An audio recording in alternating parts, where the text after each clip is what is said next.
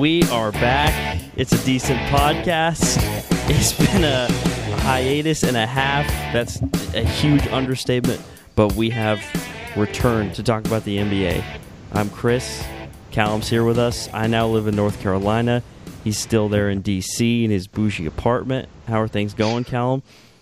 They're going well. It's glad to be back. Glad to have ADP back on the works, back by popular demand. That's right. All I hear every time I get on Twitter, every time I get on the phone is, can you bring it back from both of our fans? The nation has spoken. Yeah, things are good. Moved apartments since our last podcast in January, so in a much bigger space, as you've seen, since you lived with me for a little bit due to the hurricane. I did, yeah. I had to take I forgot about that, actually. Yeah, we had the hurricane here. I had to flee to the north, and I stayed there. It turned out to be a vacation for me in your nice apartment there, hanging out with your dog and cat. It was great. It was a great experience. I mean, since the last podcast, just the statistics, my net gain has been 1 dog. My net cat gain has been 0 cats.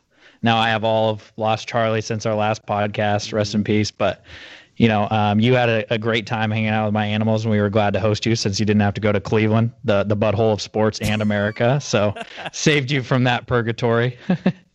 I gotta say, I think of myself as like a nice uncle or a godfather to your pets. Do they ever talk about me? They do. They look at me because they want you to just lay around with them and nap, and I don't do that. I force them outside in the cold. If it was up to me, we would never walk. They would exactly. They would poop indoors. They'd pee indoors, and we'd be chilling. It'd be great.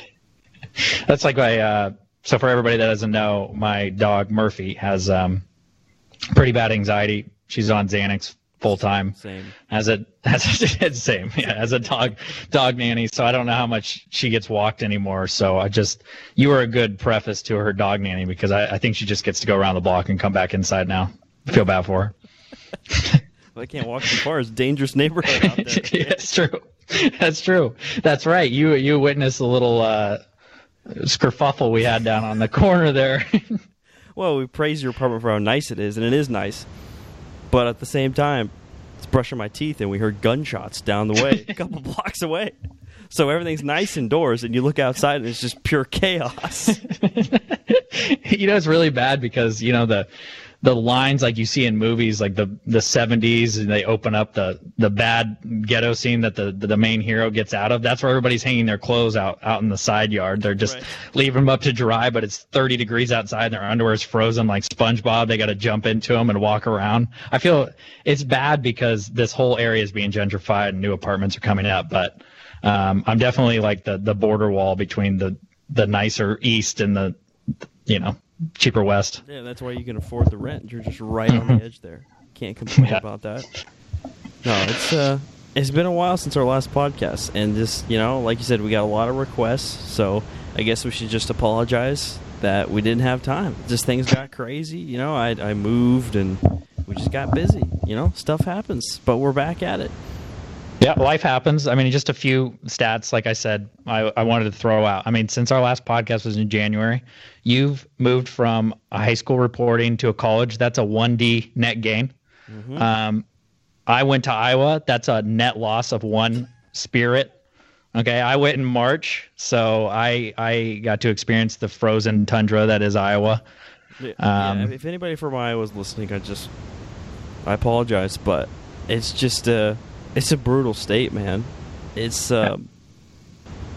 cold, even in March. But that's an understatement. Yeah, and then here it'd be like 60 degrees, and people are like, "Oh my gosh, it's so cold today. Why are you wearing shorts?" And it's just like a totally different lifestyle. Then again, we did have a nor'easter, and it was freezing cold. I thought it was big, bad, and tough, and we had a storm.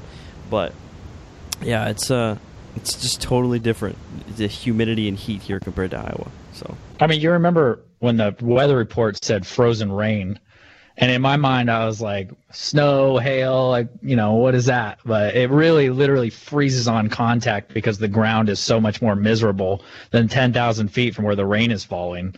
So that just gives you a little glimpse into Iowa weather. Have we had a podcast since we almost died? We haven't. That's what I'm saying. This has been since January. Wow. Okay, so yeah, you came in March. And he was going to stay a few days, check out Algona where I lived, and he did. And then we were going to drive up in the morning and go back to Minneapolis, where there's the airport there, right? Which is a 2.5-hour drive. Algona's a little bit secluded, so if you want to get to an airport, you got to drive a couple hours. And so we were going to get up at 4 a.m. We were going to get up, and we saw it was freezing rain. And we had freezing rain back in Oregon. So we thought, okay, that's a myth. There's nothing freezing. It's weak. It's just going to be cold and rainy. we get right in the car because we're tired and we need to get there to make it back in time.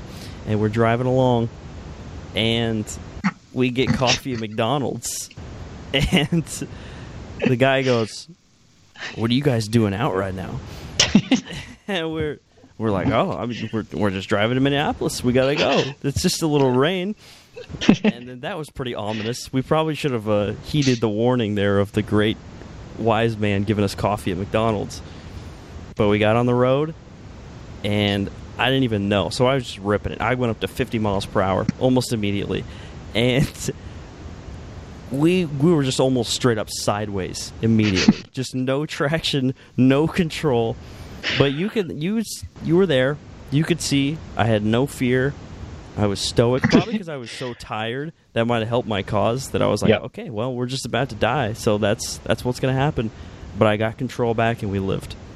I think both of us simultaneously shouted, "And one!" as we were going off into the ditch. We were trying to, for the viewers, the window had frozen over. As the rain is falling, it completely freezes over the window, so the visibility is lackluster to say the least. We were careening off the road yelling, "And one!" Coffee's everywhere, 4 a.m. And, for my next part of the story, I thought I'd buy a Greyhound bus ticket and try to escape Iowa that way. But when I got to the Greyhound station, which is about an hour outside of Algona, if that gives you a relative scale of the size of Algona, I was sitting in the bus station and the buses were canceled. So it was me and the Greyhound people absolutely talking all day, absolutely ripping it. I was best friends. I was making fun of their little point of sale system, tell them how to work some things, trying to get a refund that never happened. And long story short, I had to hitchhike out of a Walmart parking lot and rent a car and drive up north. So if you ever go to Iowa in the winter, just, pack some extra provisions and food. Did you actually hitchhike? I actually hitchhiked. Remember, Algona's an hour outside of the Walmart, right? So I was like, okay, I'm either calling him and going to miss my flight again, or I go out into the parking lot and look for the nicest dude I could find and just approach him, because I'm in jeans and like a pea coat, in which for the Iowa area, and I'm not saying they're not fashion forward, but it's not the East Coast by any stretch of the imagination. I think he sized me up, thought he could probably take me in a one-on-one street fight, and then offered me his services down to the rent-a-car place, because I was like, "Please, sir, please take me to the nearest rent-a-car. I just need to get home." So anyway, he dropped me off, and he was pretty cool about it. But and then the rent-a-car place was like, "What are you doing out here?" And then they had to max out my insurance. Cost me a fortune to get out of there. Oh, man. Yeah, it was crazy. I had to spend $250 just to rent a car to get up north after the Greyhound ticket. Man, what a journey. But you made it back. Made it back. And that was all since the last podcast. Yep. Freezing rain. Don't mess around with freezing rain. That's what we learned. No. And think about this. Just switching to the back to Cleveland. The Cavs, since the last podcast, have plateaued at 500. But since the playoffs, they were 12-10 in the playoffs. Now they're 1-11 for a combined record of 13-23, and that's with the finals with LeBron James. So this has been a far year in terms of since our last decent podcast. Man, the fact that LeBron took them, it's just the same team, like, okay, even with Kevin Love, doesn't matter. He took them to the finals. It's truly unbelievable. It's truly unbelievable. Cavs are terrible. We'll probably get to that in our NBA segment, but I wanted to shout out one last statistic. About 3,800 sea turtles have died from plastics and straws and overfishing since our last podcast. So just wanted to make sure that everybody on a decent podcast is aware of the straws they are using and then the plastic debris that's going in our oceans. So wow. Do you have any tips for me if I'm at Chick-fil-A and I'm given a straw? I think you take it, you get out of the car, park the car, You take the straw, you go into Chick-fil-A, you start stabbing people with it, like passive aggressively right in the back, just like they do the sea turtles. We stab them in the back every year. No, That's genius. You request no straws if you can, especially if you're at a bar. I know they give you those 2 little weak mini drinking straws, that you get with your sodas. Those are turtle killers. Those are turtle killers. I mean, they just get lodged in the windpipe. They go up their eye. If you buy beer, you try to get in the cardboard box, not in the little the keg grabber, the little 6-pack grab plastic rings. Those are terrible. But the seaback leatherback turtles just in the last year have gone into the endangered species list, and it's mainly due to plastic straws and plastic debris. So I think we just need to be cognizant of it as the first step in changing it. Wow, that's I did not expect something that nice. I bet you didn't. Very nice. I'm just, we're aware on a decent podcast. I mean, it's a sports show, and it's a couple guys shooting it, but it's called being woke. Yeah, we're woke. We're looking out for the leatherback population. That's right. Shout out to them, leatherback turtles. And then, so I'm ready to jump in the NBA segment whenever you are. All right, hey, let's do it. I mean, I don't know where you wanted to start, but obviously the most pertinent thing is, to me at least, off the bat, is the 76ers making the trade and getting Jimmy Butler. I think just the best thing to do would be to go over the most recent news, and Jimmy Butler acquired by the 76ers. And for me, looking at the Timberwolves are getting a lot of flack for not taking Houston's 4 first-round picks and instead taking Covington and Saric. And on the one hand, yes, Houston is getting older, but I think that's a aggressive and really good organization. I don't think the Rockets' 4 first-round picks are going to be very good. Even if Chris Paul, they got rid of him, James Harden's not going anywhere, and like I said, Daryl Morey and that organization is very aggressive. I don't think they're going to be very valuable picks. So I like getting Covington and Saric. Covington fits in perfectly. He's 3-and-D, very balanced, as good as he gets there. Saric is a good player. So I think he complements Towns and Wiggins well, because they needed some defense, and Covington brings that. So just as much flack as the Timberwolves are getting, I think it's good for them to just get it over with, because Jimmy Butler, it was evident that he hated everything about that organization. Yeah. He hated Tibbs, hated his teammates, and now they wipe the slate clean and they get a couple of decent players out of it.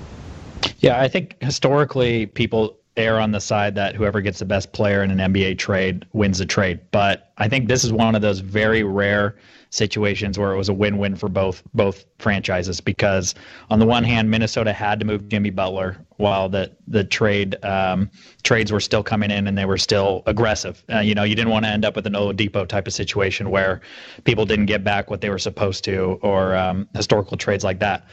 But I think Jimmy Butler instantly makes the 76ers better. Obviously, he brings in a veteran leadership, a guy, a top 15, top 20 player, whatever you want to value him at, that can instantly help their franchise win. I mean, when you have Ben Simmons and Joel Embiid to, form a big three is super valuable, especially in the Eastern Conference this year. That's a total up for grabs. In the West, the Timberwolves get a little bit deeper because that basically splits Jimmy Butler into 2 players.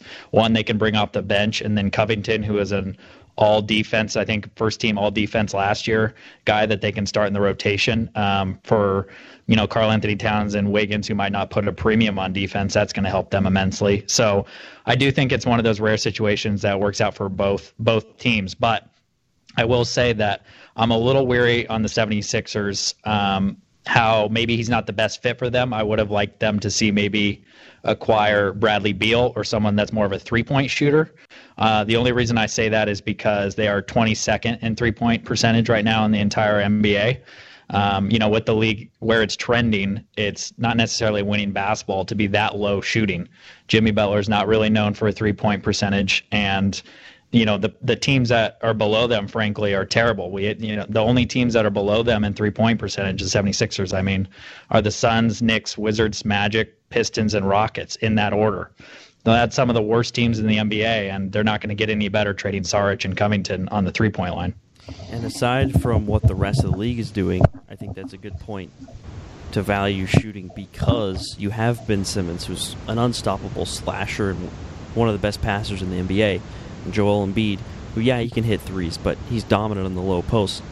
JJ Redick, he's getting older. He's a kind of a temporary fix to them needing shooting. With all the defense that Simmons and Embiid are going to be attracting the next decade, you want a guy that's a shooter. And Jimmy Butler can do that, and I think it's going to help him. He's going to get open looks, and his three-point percentage should rise. But I think that's a fair point. But what I love is the consistency of Jimmy Butler. Through all of this, it's pretty amazing with Jimmy Butler now kind of getting a reputation as being potentially a guy that's tough in the locker room because he's so outspoken, and I'm fine with it. But it shows you how good of a player he is, that these teams don't care, that these teams don't call him a diva, that these teams don't say he's an issue in the locker room. They still want him because he works his butt off on the court. He plays defense. He brings it every game. And when you do that, no one questions you. When you're out there roasting your teammates, roasting your coaches, everyone's saying, well, he's the best player on the team. And I don't know that he is the best player on the team with the Philly now, but it just shows you how great of a player he is. And his consistency is huge for them because Embiid gets in foul trouble once in a while. Frankly, Ben Simmons sometimes doesn't show up. He has games where he isn't aggressive enough. So Butler is a huge addition to Philly. But do they have enough? Still probably not. I still think they're a few years away. But that's where it makes it interesting is, will Jimmy Butler fall in love with playing with Simmons and Embiid? It's going to be important for the future of their organization. And then just the two more points that I wanted to make about this whole trade, because it is a blockbuster trade, so we should spend a decent amount of time on it. You know, one of the things is I think people are quick to forget how good Jimmy Butler is. Not a few years ago, he almost took the Bulls past LeBron's Cavaliers, and that Bull team was a bunch of spare parts. I mean, Rondo, old Wade, and Butler was balling out in that series, controlling both sides of the ball. He's an amazing first-team, defender, 25 points per game guy. But, he is an older star, so his contract's going to come up pretty soon. He's going to want the Supermax probably, or at least the max. I don't know what he's eligible for from the 76ers. So will they be able to give it to him, thinking that's going to be enough to get them to NBA Finals? And then the other thing that I think factored into this trade was his maturity and his grit and his grind is going to bring a lot to Ben Simmons and Embiid. I think they're kind of immature players. I know they're young, but Embiid especially is a very loose player. I don't want to say he's immature when he's dropping 40, but he's definitely a loose player with a lot of potential. And I think that bringing a guy like Butler in could be the best thing that ever happens to his career. I know that Shaq learned to win kind of with Kobe together. I don't want to compare Jimmy Butler and Embiid to Shaq by any stretch of the imagination, but it definitely helped Shaq grow into his maturity and focus on the game more and about winning basketball with Kobe there by his side. And I think Butler can be kind of that role for him. We've been, we've been known to be against Pythagorean theorem and the advanced stats. And what you can't measure is attitude, and that is what Jimmy Butler brings. And his attitude is on the court I'm talking about is fantastic. He's gritty, he's tenacious, he's intense, he has no fear. That didn't rub off on Cat or Wiggins, frankly. I love Cat. He's a phenomenal talent. But he doesn't bring that same mentality Butler does, and that's why he catches flack for it, because he doesn't bring that toughness. And Wiggins doesn't bring that to the floor either. Otherwise, with his size and athleticism, he should be one of the best defenders in the NBA, and he isn't. So Butler has that. That's why he went, you hear about it, he went from undrafted to being one of the best players in the NBA because of that attitude. So I really hope it rubs off on Simmons and Embiid, because if it does, that team's going to be unbelievably scary to watch and be able to have to compete with the Warriors, and then them and the Bucks are going to have some unbelievable battles. But one thing I did want to bring up, I'm wondering what this does for the future of Markelle Fultz. There's already been a conversation of, I don't think he's a bust. I think it's too early to say he's a bust because he hasn't been on the floor that much. And when he has played, he hasn't been horrible. But the team is where it's at, trying to compete in the Eastern Conference. They're not like the Hawks. They can't play Fultz 35 minutes a game and say, hey, go make some mistakes, go out there and develop. So they're in a situation where, do they think he's going to be a star in the future? or do they trade for a point guard that's a much better outside shooter to complement Butler, Embiid, and Simmons? That's a question here. It's kind of what the Lakers are going through right now with Lonzo Ball. It's even if you think he's going to be an excellent player in the future, are you willing to wait, or do you get rid of him while his value's high, while you know his value is going to be high? It's just an interesting quandary for organizations that are combining developing players and winning now. Fultz is a really interesting situation for the 76ers. I mean, like you said, on one hand, I don't think he's a bust. Sometimes he flashes plays that are brilliant. Then sometimes he looks like he's totally disinterested, or he has injuries nagging him. I can't really tell, but it's the same facial features to me. But for this 76ers team, in my opinion, I would look to be dealing him pretty soon. His value is apparently pretty high, and I think that some teams will value him a lot. I mean, like, for example, the Nets or something, he would be the best player on the Nets tomorrow if they wanted to trade for him. And he probably has a 20 points per game ceiling, maybe a little bit more than that, depending on if he ever heals fully or his shoulder or his shooting form gets better. But for this 76ers team as constructed, you have to move forward with Simmons and Embiid, and they have so many first-round picks still. They're not devoid of all of their future in that department either. So I think, in my opinion, they should be moving Fultz, and they should be moving him quickly while his stock is high. Yeah, it's an interesting situation for them, and like I said, it is kind of similar to the Lakers as well, with some young talent and obviously LeBron James. So we'll see what the Sixers do moving forward. All right, so we had some questions here. We had some questions both of us have prepared for the other to answer. So, and obviously we can bounce around and still talk about some other subjects, but we each prepared 5 questions that we'll talk about here as we progress. And I will let you start with your first question. Awesome. And the reason we're doing this, and to preface this, is because it's been so long that there would be too much to cover if we tried to talk about everything that happened since the last finals and going into this year. So we both handpicked 5 questions that we wanted to talk about. So for my first question, what has been your biggest surprise this season? I'll tell you mine first, and then I'll let you go. Okay. Because I have research, and I don't want you. Yep, exactly. I don't want you to take my shine. So this is my shine. This is my time. All right. Skip. All right. This is my biggest surprise this season has been the Clippers.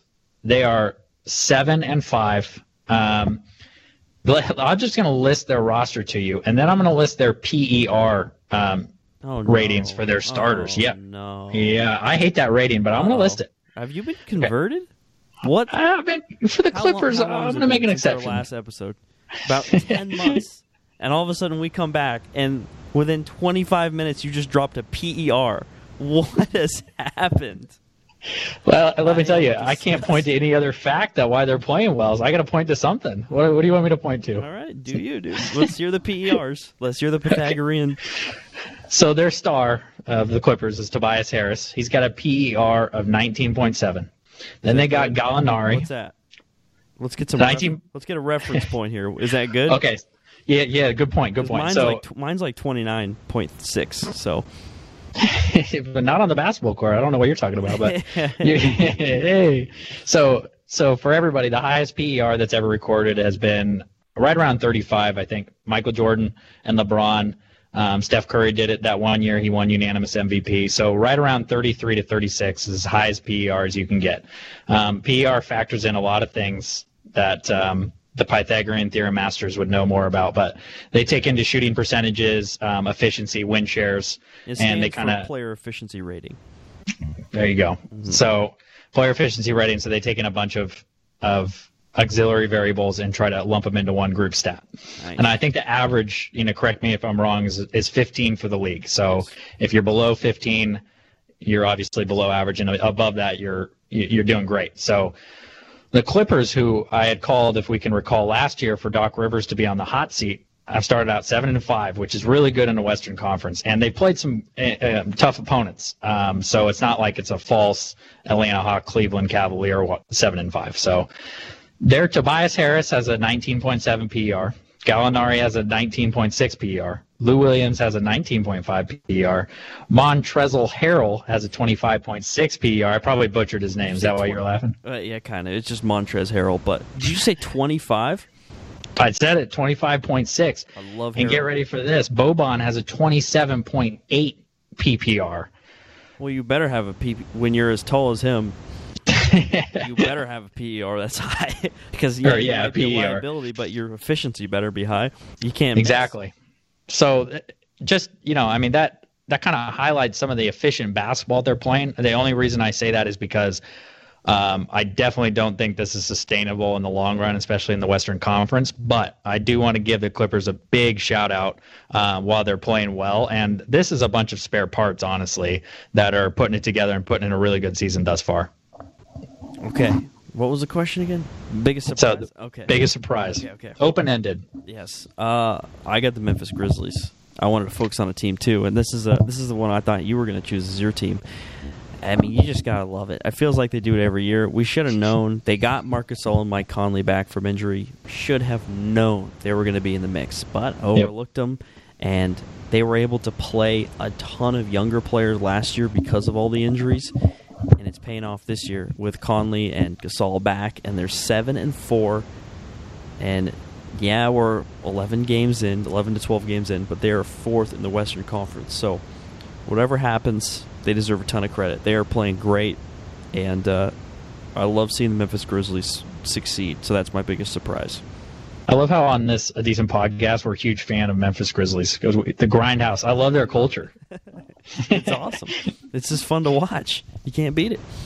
And the other thing that we should mention too for biggest surprise before we move on is definitely the Kings too, just being in the mix in the Western Conference. That's a amazing surprise there. I don't know if you're going to talk about them later, but all Western Conference teams that I for sure thought would be in the race for the number one pick. Yeah, they're playing great ball. Brooklyn Nets are doing a solid job. There's a few surprises. And then there's also some surprises the other way that are struggling. Right. So that brings me to my question, if I may. I'll let you go first because I'm generous. Who is the biggest fraud in the NBA? It's pretty open-ended. Oh, that is open-ended. I'm going to go with, and we're very critical of this guy, so maybe I'm beating a dead horse, but I'm going to go with Nikola Jokic for the Denver Nuggets. I know the Denver Nuggets are playing really well this year. They're 9-3, so I'll preface all my criticism for that. His PER is like 35,000, right? Yep, it's at least 45. Yeah, he's off the charts. I mean, he's putting up crazy numbers this year. The only thing, and maybe it's my old school train of thought, but I don't think that you can win many NBA basketball games with a finesse center.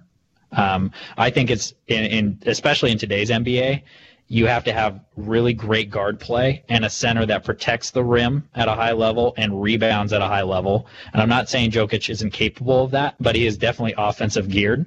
And so I just don't think that you can build a title contending team around him. And I know all the Pythagorean theorem formulas and all the analysts love him and love his play, but I heard on the other night TNT Shaq was saying he dropped 50 on him, and I totally believe that. And I know Shaq says that about everybody, but I think he's weak. So that's going to be my my pretender. Yeah, and you're right. We've always been pretty critical of Jokic, and he's definitely a good player.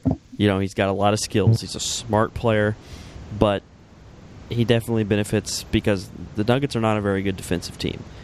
They play really well at home, and they certainly have good team chemistry. But I think his stats are a little bit inflated, especially in a league with the center play being a little bit better as of late, but the center play is just not very good. You don't have to bang with fellow big guys on a night-by-night basis. There's no Bobans on a night-by-night basis. No. There's just not very many centers, and a lot of them that are playing are skinnier players and guys that are smaller than Jokic, so he's able to take advantage of that. So I think that's a big factor, and I agree with you. And it's harsh to say he's the biggest fraud in the NBA. Yeah, I'm sorry. I mean, his usage rate is also really high, to his credit.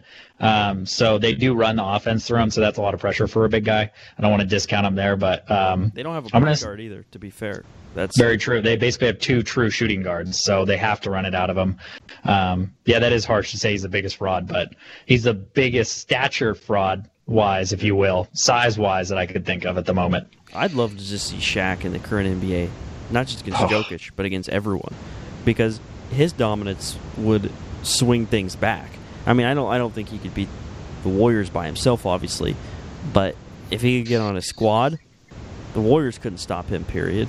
And they try to get nobody could. They try to get him in pick and roll situations, but it's just when you get a dominant player or dominant team, it'll swing things back. If we had Shaq in today's league, I think we'd see more and more centers, and we'd see less outside shooting than we currently see. Everything goes in cycles, so we'll see when we go back. Maybe when Zion Williamson gets in the league, he'll swing it back. You'd absolutely have to counter Shaq. I mean, you couldn't just let him. He could score every single time if the Warriors played a prime Shaq now. Every single time, without a doubt. He could go for 70 against them. Kevin Looney's not going to stop him. If you put Draymond Green on him, that's barbecue chicken all night. So, yeah, you're right. I mean, yes, 3 is greater than 2, but percentage-wise, if you're shooting 80% from 2, that's not going to help. It'd probably be Hack-a-Shaq. Unfortunately, that's probably what it boiled down to. And then if he had improved free throws, that would really be the difference maker. But he'd be unstoppable. Definitely. All right. What's your next question? It's your turn to answer. You never answered your own question. Oh, really? Oh, let's see if I can remember here. I'm trying to biggest fraud. Biggest fraud in the NBA. For me, I'm going to go with the Portland Trailblazers.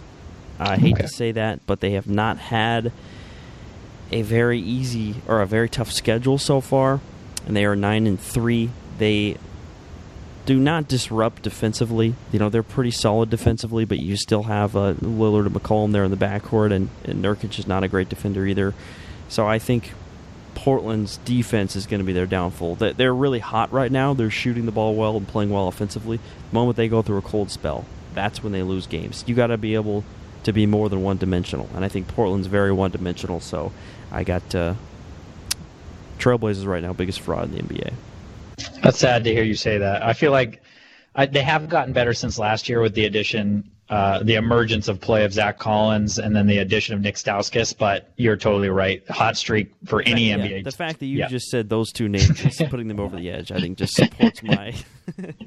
Yeah, totally supports your theory. They can't keep up this kind of shooting, and their defense is porous at best. And Lillard and McCollum aren't known for defense either. So that's probably a good call. And they could be a high seed because in the regular season teams don't clamp down defensively.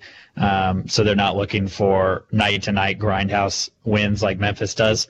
So they could be a high seed and get bounced again. So I don't want to let Blazers fans down, but that's just the reality of it.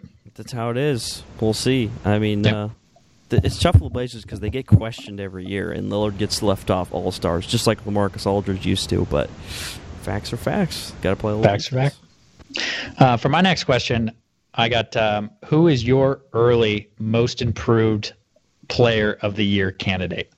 Would you like to answer that first? Yeah, yep. I'm biased.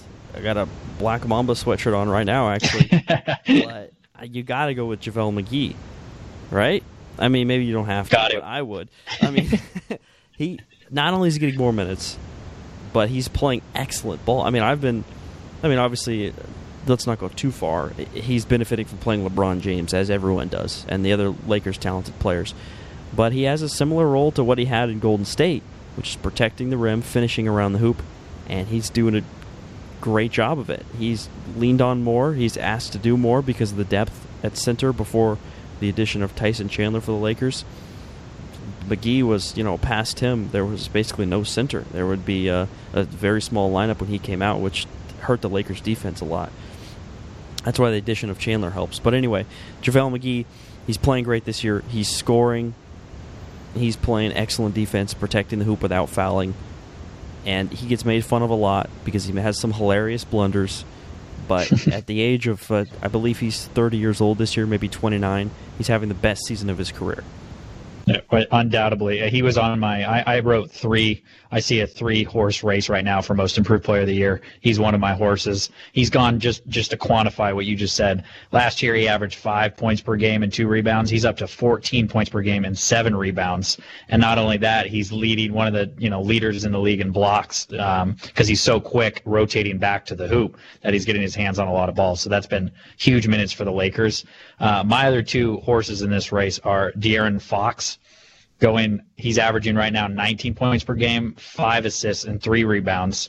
But the guy that I think is leading it right now, and although his team record might not reflect that, is actually Zach LaVine. He's coming off an injury, but last year he averaged 16.5 points per game. He's in the top 5 in scoring at 27.2 points per game on 46% shooting and 86% free throw percentage. So a guy like that athletic, you can't foul him because he's going to bury his shots at the line. And if you think about it, it looks like the Bulls kind of fleeced the Timberwolves on that trade, giving up Dunn, LaVine, and Markkanen, and they turned around and shipped Jimmy Butler off for those two guys from the 76ers. So, wow, they gave up a lot of players on the Timberwolves side. But, yeah, he's playing outstanding this year. Definitely my front runner for most improved player of the year. It is. That's true. I mean, it was at first saying LaVine's just a dunker, but he's bringing it together. And the T-Wolves decided to part with Zach LaVine instead of parting with Andrew Wiggins, and Wiggins is not developing like LaVine is, so maybe that was the wrong decision, and now the Timberwolves are down another star, and it's easy to use the whatever, I don't know math, I don't know Pythagorean theorem, whatever transitive associative property that is, and just weaving it around that way with trades and saying who has the short end of the stick, but it certainly looks like the Timberwolves because the Bulls have a young core, including Markkanen, who's a good player, and yeah, LaVine's balling. He's playing well this year. Can you imagine? I mean, 27 points per game. When I looked that up, I mean, I've watched everybody's seen LaVine dunk, but I don't think people realize how great he's rebounded from that injury and how well he's playing for the Bulls. And it might not reflect in their record, especially when they get absolutely murdered by the Warriors on national television. But LaVine has been a huge bright spot for them, and they have a really nice young core going forward, and probably see a huge rebound. If not the bottom half of this season, maybe next season they're going to be playing at least 500 ball, in my opinion. Yeah, and his 16.5 points per game that he had last year was also really not indicative of where he was because he was right off the torn ACL, so he played half the season. But yeah, he's playing great. That's a good choice. Kemba Walker also. I mean, he's slowed down a little bit, but he had a torrid start to the year. He's playing well for Charlotte, even though they're 500 as well. He can only do so much for Charlotte. I was shocked he willed them to those wins when he did. He was going off every night for 38 to 40 points, but as a 6-foot guard, you can only do so much for an entire team. It's just incredibly bad GMing and ownership on the Hornets' part to absolutely be totally mediocre for the eternity of their franchise. Not even try to tank, but to just flop around in mediocrity and have Kemba Walker be your leading franchise points per game or points scorer total is just an indictment on the ownership and the GM. The offense is just stand around and watch Kemba Walker. I mean, that's what it's been for 4 years, and Kemba's getting better and better at it. There comes a point when he's got to get some help. I mean, Malik Monk is getting better, but they don't have any bigs. Batum's getting older. Batum's pretty much being what he's always been, which is fairly average, and Kid Gilchrist is probably the worst shooter in the league. I mean, their recipe for success right now is not good. But they should blow it up. They should really just blow it up, because to be in the 6th, 7th, 8th, 9th slots in the East, the Leastern Conference, if you will, is the worst spot to be in. Worse than the Cleveland Cavaliers, because at least they'll get a number 1 pick out of it. But the Hornets aren't even drafting high. They're just squandering Kemba Walker's years, and really just, for North Carolina, I mean, you should be PO'd about this. Yeah, exactly. I don't care. I'm not that invested in the Hornets, but a lot of people are. And they did make a good pick, I will say, Miles Bridges. But I mean, it's gonna take a few years for that. By that time, Kimbo's gonna be about 35 years old. So yeah, we'll see what they do moving forward. Okay, so I'll take the next question. Yep. This is a pretty specific question here about Jamal Murray. This is kind of older news, but we're going to bring it back a little bit. We'll discuss it. Do you have a problem? So, Jamal Murray, 48 points against the Celtics. Great game. Game's over. Should just run the clock out. There's 5 seconds left. And people watching are thinking, no way. He's not going to shoot it. He's got the ball. You're thinking, no, he's not going to do it. And he did. He launched it up, and he didn't make it. He ended up with 48 points. I thought it was a Bush League move. I'll just answer the question already. I was just going to ask you if you had a problem with it. I thought it was Bush League, And people say, well, stop him from scoring 48. Well, absolutely, but him scoring and acting that way at the end of the game, I don't know if it's an unwritten rule or however you want to phrase it, but to me, I think that's more indicative of Jamal Murray. He doesn't ever think he's going to approach 50 points a game in a game again, that he's just going to chuck up a shot there at the end. You've already won the game, and I think it's kind of embarrassing for him rather than getting on Kyrie Irving for being frustrated. So I'm glad you brought up Kyrie Irving, because we can't ignore the other part in this equation. The only reason this has got this much attention is Kyrie Irving talking about it for seemingly days on end afterwards, and being so triggered and offended by the shot. So for me, I do, in a vacuum, have a problem with Jamal Murray shooting that shot. I don't think that you have to shoot that shot. He was just going for 50, like you said. But I will say that Kyrie Irving is in the wrong in the way he handled it and the way he reacted and brought attention to it. I think he's just looking for an excuse for his poor performance and the Celtics' poor start to the beginning of the season. And I think that he's taking it out singularly on Jamal Murray. So Jamal Murray is not the first one to do that. I remember Gerald Wallace was going for a triple-double and purposely bricked a rebound on a fast break to try to get a triple-double. So this would be the first. You slandered Gerald Wallace like that. You didn't think I was going to work in the Gerald Wallace reference to this podcast, did you? But he wouldn't be the first NBA player to do that, nor the last. Kyrie Irving himself is probably guilty of trying to rack up some points on some players just because it was the end of the game. Doesn't really affect it in this situation. So I think Kyrie's more in the wrong than Jamal Murray is for this situation. Well, yes, but I think the point is not, stop him and then you're allowed to complain, because there's an 82-game season, right? It's not like Kyrie Irving is complaining, saying, man, we always lose to the Nuggets. It's not fair. It was one game in Denver where we know the Nuggets have an unfair advantage because of their elevation, and Jamal Murray had a great game against the Celtics, and he, pulls that at the end of the game. When at the end of the day, the Celtics are going to be a better team than the Nuggets, and none of it's even going to matter. So I think Kyrie was more upset about the principles, and I think Kyrie overreacted. I agree. I think he kind of went into Uncle Drew mode. I don't know if you've seen the movie yet, but he talks about the fundamentals of the game and the right way to play the game. I think he thought he was Uncle Drew, and he was trying to preach and teach Jamal Murray a lesson. But it's also, they had the kid that caught the ball, or his parents caught the ball, and they had the kid bring it back, and they said, oh, the kid got Jamal Murray's 48-point ball for him. And I'm thinking, 48-point ball? Since when is the ball that you scored 48 points with that big of a deal?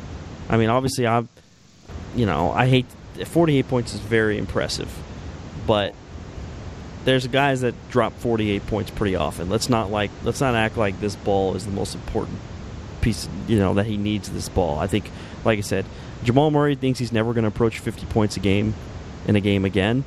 Then that's what he's shown. It feels like Jamal Murray never thinks he's going to have a game like that again. Yeah, that's exactly the right point. It felt like he was never going to hit that point mark again, and he's kind of a B-level player, so maybe he won't, but he's capable. He's shown he's capable of lighting it up like that and catching fire like that. But I kind of have not a rhetorical question for you, but a follow-up question. Do you have a problem with someone like Westbrook going for that 10th rebound at the end of the game when the game's locked up? Is it really, for you, the shot going for 50 when the game is out of the line? But what about people that are going for that 10th assist? Like maybe LeBron has gone for that 10th rebound to try to get his triple-double in the finals when the game is maybe out of reach. Maybe you shouldn't go for the rebound then and let his center clean it up. Is that a big deal for you? I think that's a fair point, but I also think it's different if there's like 3 minutes left in the game. And if it's a 20-point lead, Westbrook's about to go out of the game, and he fights for a rebound. Now, if you're aggressively playing defense and you get a stop and you crash the board and you get the rebound, then I think it's fine. Because are you talking about, purposefully missing a layup? Because then that's Bush League. But if you do it within the integrity of a real play, I don't have a problem with it. And I sound like an old man, like baseball fan where they're not allowed to flip the bat a certain way, but I don't know. Maybe it's just, I don't know. Maybe it's a personal problem. I kind of viewed that on the same level as Westbrook aggressively boxing out his own players sometimes up 15 or 20. Yeah, Westbrook just let him grab it. Yeah, and there's a lot of players that will do just like other non-shooting or non-points per game statistics that they're trying to stuff. So in Jamal Murray's defense, like I said, he's not the first nor the last person to ever go for that kind of statistic. To be fair, some of these guys have contract bonuses if they average a certain amount. So, right. Also, side note, by the way, credit DeAndre Jordan. He's on fire from the free throw line. Big time. I watched the Mavs play, just highlights, and he's just burying free throws. He's got to be up, and I'm just throwing this out there. He's got to be up like 20% free throw points or something this year. It's incredible. I just wanted to bring that up because he deserves credit because we made fun of him because he can't make a free throw, and now he's draining him. He can't hack DeAndre anymore. Yeah, well, it's not helping the Mavericks at all. They suck, but I just wanted to that actually speaks to my next question is DeAndre Jordan or who is the most underrated offseason acquisition? And I'll go first so you can think about that question because it's been a minute since our offseason has ended. For me, this is kind of an under the radar acquisition that at least a lot of people didn't talk about in wake of LeBron, was Julius Randle signing with the Pelicans. He comes off the bench for them, but he's averaging 18 points per game this year. In just 25 minutes off the bench. And that's just a huge spark for them because if we remember the Pelicans just 2 years ago, their bench was among the worst in the league. And that's a big understatement. I mean, when you watch when Anthony Davis or DeMarcus Cousins at the time come off the floor, they were absolutely atrocious. So I think Randall is a huge addition for them because he can get his own shot. And I think the Pelicans are going to be really dangerous when all the pieces are coming together come playoff time for them. Yeah, Randall's a unique player. It kind of looks scary when he gets out of control. But if you he's kind of like Lance Stevenson. If you empower him and let him do his thing, then he can have some unbelievable outbursts. And he's especially perfect as a bench player. So he's in a great spot. And then with the way Mirotic is playing, I really like the Pelicans. I mean, I think the West is obviously too loaded for them to do anything that dangerous, but if they're in the East, they're, possibly a top 5 team in the East, but that's just the nature of the West. We can't praise Mirotic enough. Just a totally offshoot on this conversation. This guy consistently balls out like 30, 35 points per game from the most random player in the NBA. He might be neck beard down to the toes. He might be the least talked about baller this season. I mean, he's playing unbelievable. He's perfect for the Pelicans because all the D gets sucked in from Anthony Davis. Boom, Mirotic just draining shots like a Ryan Anderson on steroids on PEDs. So he's playing off the earth. So shout out to him. Okay, I'm glad you brought up Ryan Anderson. Oh wait, I got to give my answer. Can I give low key off-season acquisition was the question, right? Acquisition. Yep. For me, the one I'm just going to bring up the one I overlooked a lot was I think I underrated Kawhi Leonard on the Raptors. I did too. I mean, I knew it was going to be a factor, and I thought the Raptors would be a little bit better. But this team they're deep, they're complete, they have no huge flaws. I mean, they have everything you need to not. You thought I was going to say beat the Warriors? No, I'm not saying that. To win the East, I think they can win the East, and for the Toronto Raptors to make the NBA Finals, that would be massive for their organization. And if they can get Kawhi to commit, you never know what's going to happen with the Warriors here in a couple years. I mean, that would just be huge. So I think Kawhi Leonard on the Raptors, in my own head, I kind of underrated it because I thought Kawhi was going to be immediately this great. Not just in terms of him coming back from an injury, but him fitting in so well with his teammates, and he has. And Lowry's still sad that DeRozan's gone, and I know they're great friends, but they're playing great basketball on the court. So I think I underrated that. The Raptors are 12-1 right now. No, I'm glad you brought that up because I thought we'd get to the Raptors, but we probably won't because they're the least talked about team as well because they're not in America. But yeah, they play winning basketball, and I hate this expression in sports, probably like you do, the it factor. I don't know what it is about Kawhi Leonard. It's not his stats that jump out to you, but he has winning mentality, and he brings winning everywhere he goes. I did not think the Raptors were going to be nearly as good as they are, and they look like legitimate Eastern Conference contenders. I don't think anybody is contending with the Warriors, like you said. So I don't want to jump and give our Toronto fans that kind of hope. But I'm glad that they did this. I don't think they could have got over the hump with DeRozan. So they made a really courageous move, and I think it's going to pay off this season at least, and try to convince him to re-sign. Yeah, I think the way things are going right now, it makes sense for him to resign. And then, people keep bringing up the Lakers, and whether it's true or not, it doesn't matter. He said he doesn't even like the Lakers, so might as well stay in Toronto. You never know. You got to go for it. Yeah. Okay, so let's move on to the next question here. Should Houston panic? Houston Rockets are 4-7. They've had some injury issues. They kind of low-key are a new-look roster. They lost a lot of guys. They have some new guys that are playing that didn't get a lot of playing time last year. And they still have Capella, Harden, and Paul, but things are not going well. They're sitting at 4-7. Their pace is a lot lower this year. Things are not clicking. So the question, and I'll let you start off, should Houston panic?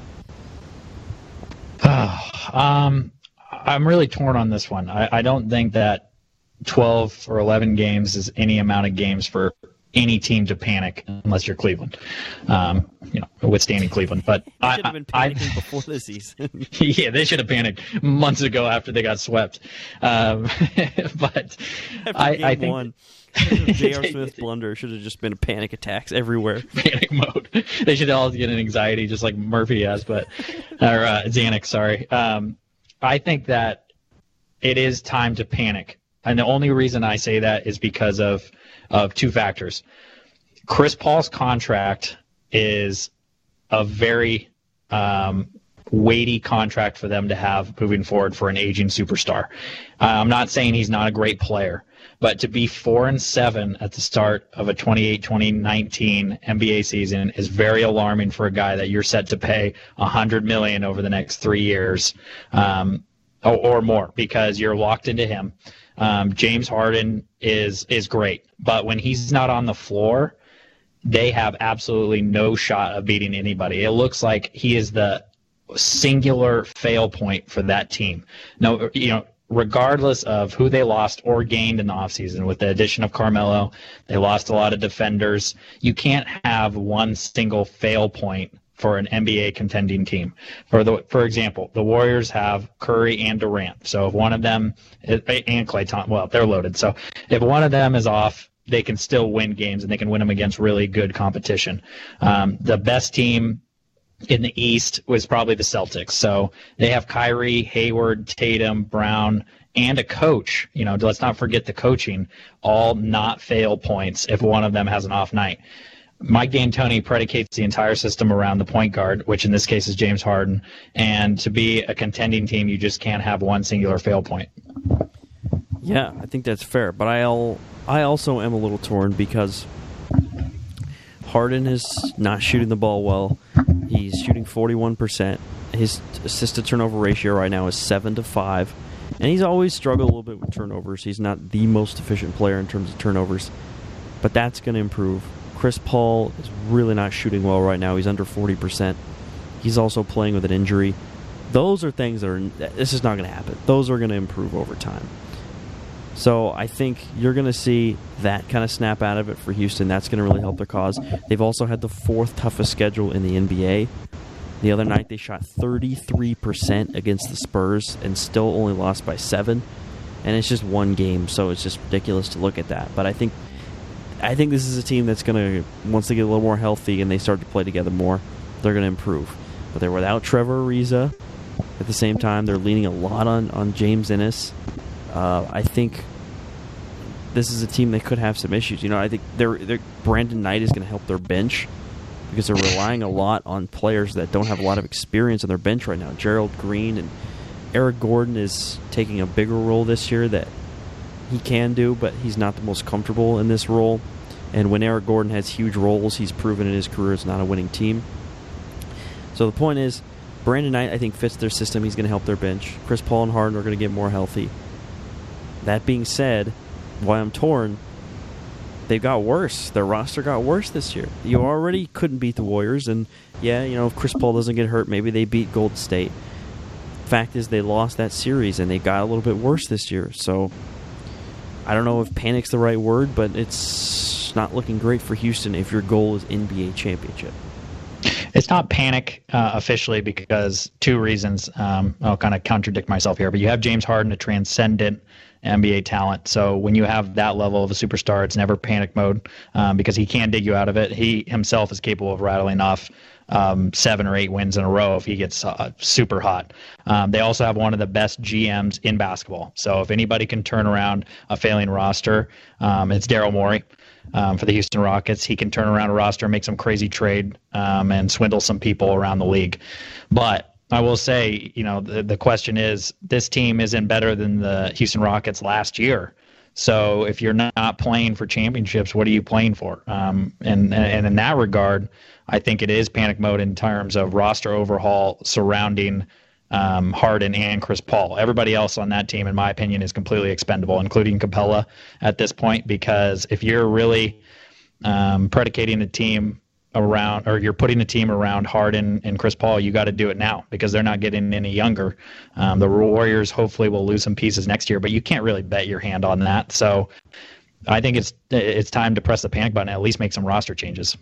And that being on the subject of the Houston Rockets, the news, by the time people listen to this, there might be some clarity on what happens here with Carmelo Anthony, but I think the question here for me, because the reports are that they're going to waive him, and then they contradicted that and said, no, we're not going to waive him. I think they will, or they'll trade him. Point is here, is Carmelo going to play in the NBA this season? I think if Houston gets rid of him, I don't know if anyone picks him up and why you'd pick him up, because Melo has the game left in him. I think Houston and OKC tried to use him like Mirotic, like an outside shooter, which he really isn't. He's a scorer, and I think there's value to having older guys like a Vince Carter. But Vince Carter's proven to teach young players the way, and he's a great role model. Carmelo's a quiet guy, and he's proven to be a little bit selfish at times. So does he play in the league this year at all? I think by the time this podcast releases, we'll get some clarity. But my prediction right now is if the Houston Rockets release him, this will be the final we ever see of Melo. And I don't want to say that I don't think that he doesn't have any value, but I think that he overvalues himself too much to have value. And what I mean by that is I think if he played for the Grizzlies or some team that really isn't the best offensive team, he could be a focal point for them and still put in 20 points per game. We know he's capable of scoring the ball, but he's trying to get a chip now at the end of his career, and every role that a team wants him to play that is a championship contender, he's not going to be happy with, and he's not going to fit into their system. If he went to any Eastern Conference team, they're going to want him to come off the bench as an offensive guy, or at least be a bailout option, if you will, with a little bit on the shot clock. So for me, if the Houston Rockets cut him, I think that we'll see the end of Carmelo Anthony, which is really sad. He was, not sad. He's had an amazing Hall of Fame career, so I don't want to say it's sad for anybody to have a Hall of Fame career, but he could have achieved so much more if he was given the right circumstance, and he's an all-world talent. It's incredible where he was, and it's not a T-Mac situation where injuries derailed his career. He's been pretty healthy for the most part. It just frankly, is his attitude has been part of it, and a changing NBA and some bad luck from him. He didn't get in the right situations there in Denver and the New York Knicks. He had some unbelievable seasons with the Knicks. Those weren't his fault. He was doing everything he could there. But it's just that bad luck he had there, and then now he's not willing to accept where he is in his career, and it's incredible the way the legend's career has gone downhill. Yeah. So my final question, I'll just say it. What grade do you give his career? He was drafted. For everybody that doesn't forget, he was drafted in the same class as Wade and LeBron. I think he was the second or third pick. He was the third pick, probably. to the Denver Nuggets, where he played most of his career, and then the Knicks. For me, I'll answer it. I give his career overall a B. I want to say B or B minus, right on the brink there, an 83%. I think that he is one of the most talented offensive players. There was a time in the NBA where he was the most offensive talented player, in my opinion. And this is included an NBA that had Kobe and Kevin Durant and LeBron.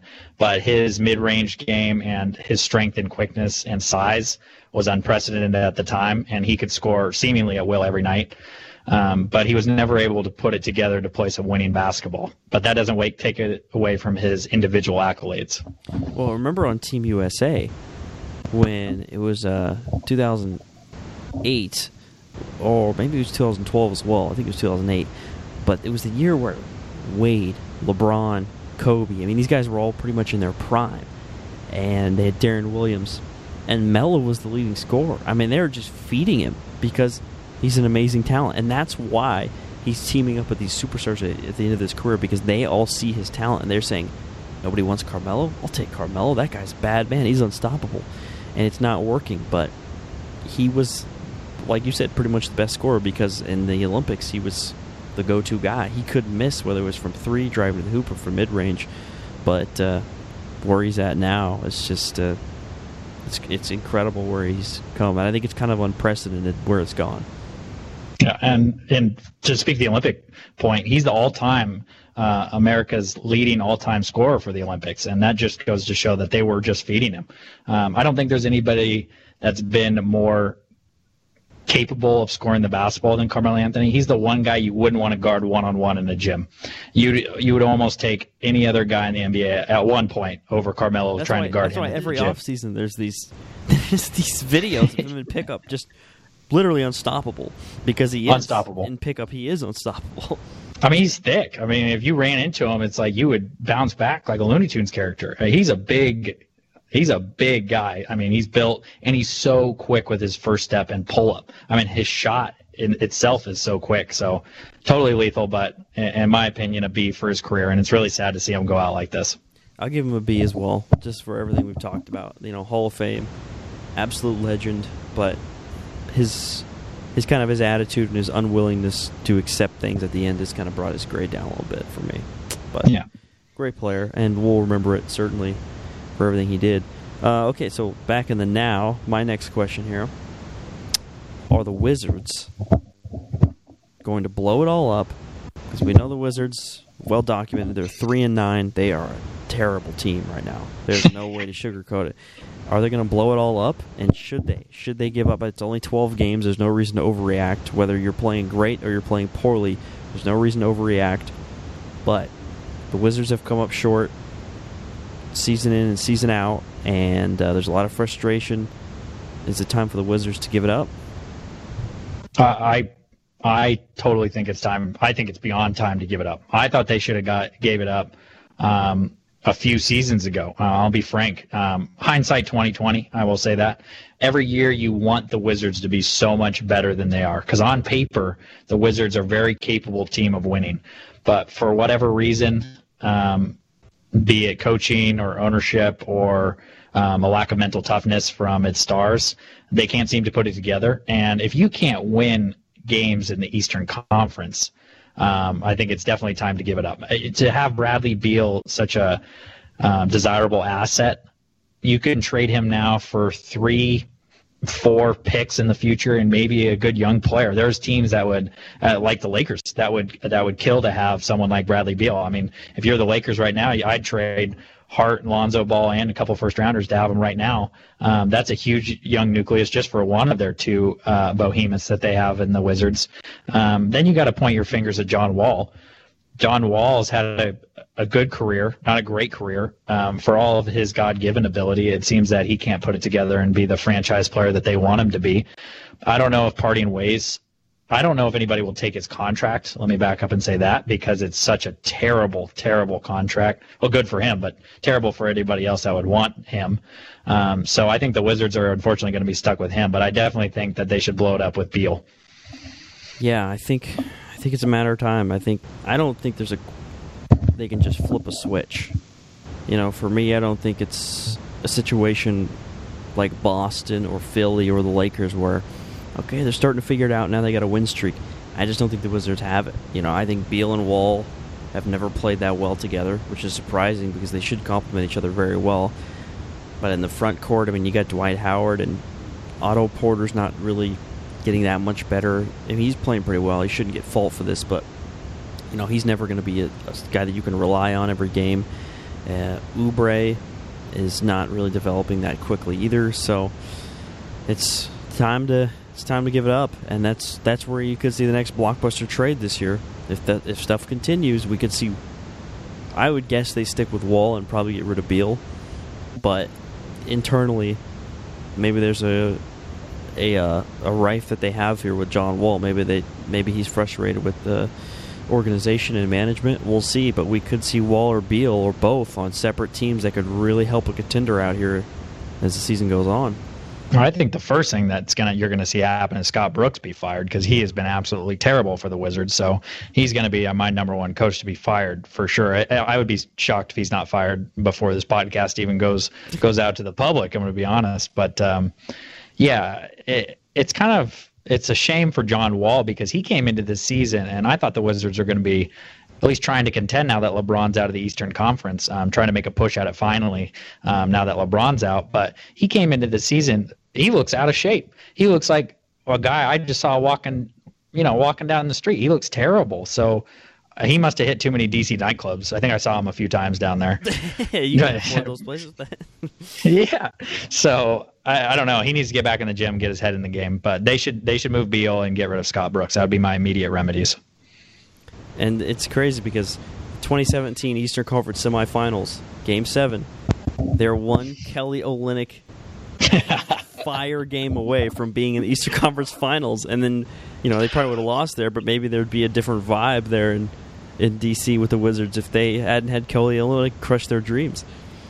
Oh, Kelly Olynyk, that one game, if you want to point to one player that's benefited more from one game, Kelly Olynyk's entire contract with the Miami Heat is because of that game. Literally to this day, and I live in Washington, I know, people hate Olynyk. He comes in here and he's the kryptonite to the Wizards. If you think the Wizards are the team to beat, you better go pick up Kelly Olynyk, sign him to a max, because this guy has got the Wizards' entire number. He goes off for 25 every single game against them. I don't know what it is. That is crazy. He looks like an elf, dude. He looks like he's a Legolas at your local play. Maybe he is a wizard. That's why. Oh, there we go. That makes sense. If he played for the Wizards, a wormhole would probably open up and we'd probably all die. Because this man, he is a wizard. You remember that game? I mean, he was 12 for 13, 30-something points. He just absolutely ripped the heart out of the Wizards. Every shot he put up. I mean, he made, 3 out of 4, 4 out of 5 to start. You're like, okay, he's playing well. And then every shot after, you're like, no. Every time he shot, he'll miss now. Oh, he'll cool off. And a lot of times, people will go off for 3 quarters, and then in the 4th quarter, you're like, okay, here's the true Olynyk form. Nope. No, this was Olynyk. This was his day. He is a wizard, and he destroyed him. That was legendary. And now Miami Heat paid extra for him, and Miami Heat, I'm saying Miami Heat, like Mammy, but my Miami Heat sucked now because we had to overpay him, and we overpaid Whiteside, and we overpaid Draj. It's a tragedy what's going on in Miami too. Whiteside's game the other day, all right, because I'm with you. Whiteside has been pretty bad this season, but he 29, 20, and 9 blocks. They should have got on the phone immediately after the game and traded him to somebody, because that's the best you're going to get out of him. That's true. That's true. Oh, I don't have any questions left. That's it for my questions. Do you have? That's it for me too. Yeah, well, I actually thought of one while we were going, and we'll end the podcast with this one. Okay. What are you most excited to watch going forward in the NBA season? Well, that's it. Okay. Well, for me personally, it is definitely the Lakers and bringing things together. But I'm a Lakers fan, so that's kind of a ridiculous answer.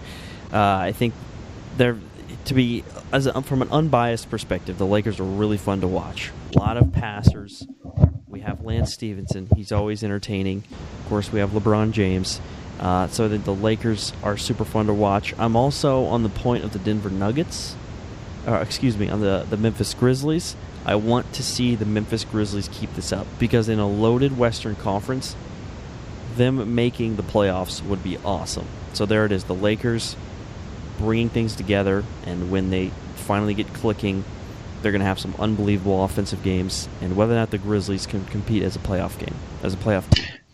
Yeah, for me, those are all good. But for me, I'm looking at Giannis Antetokounmpo. I think that at this point in the season, nobody expected the Bucks to be this great. Nobody expected, well, some people did, but Giannis Antetokounmpo is playing out of his mind. He's averaging 27, 14 rebounds right now, and the Bucks are sitting on top of the Eastern Conference. So, going forward, I want to see if they're actually contenders, if they can put it all together and try to play the Celtics, try to beat the Celtics. They have the pieces. They're long and lengthy. They just beat the Warriors the other night.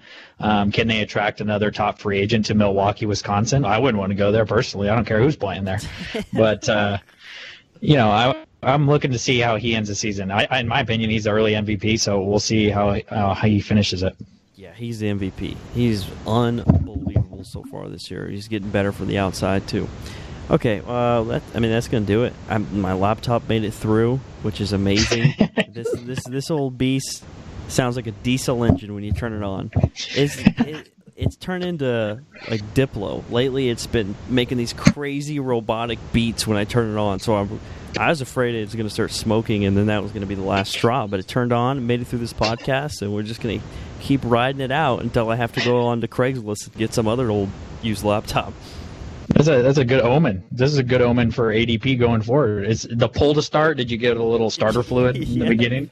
Yep. I pulled the gear, the pull like a lawnmower, and then we made it through, baby. So yeah, it was fun. Good. All right, that was fun. That was fun to do it.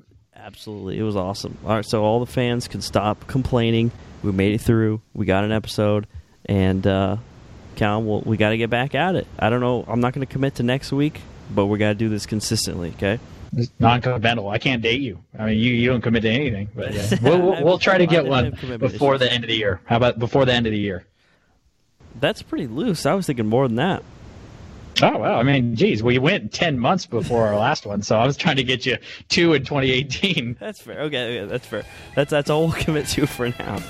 We'll see how people react to this one, and we'll go from there. All right. Thanks for listening, and that's again ADP. We'll be back, baby.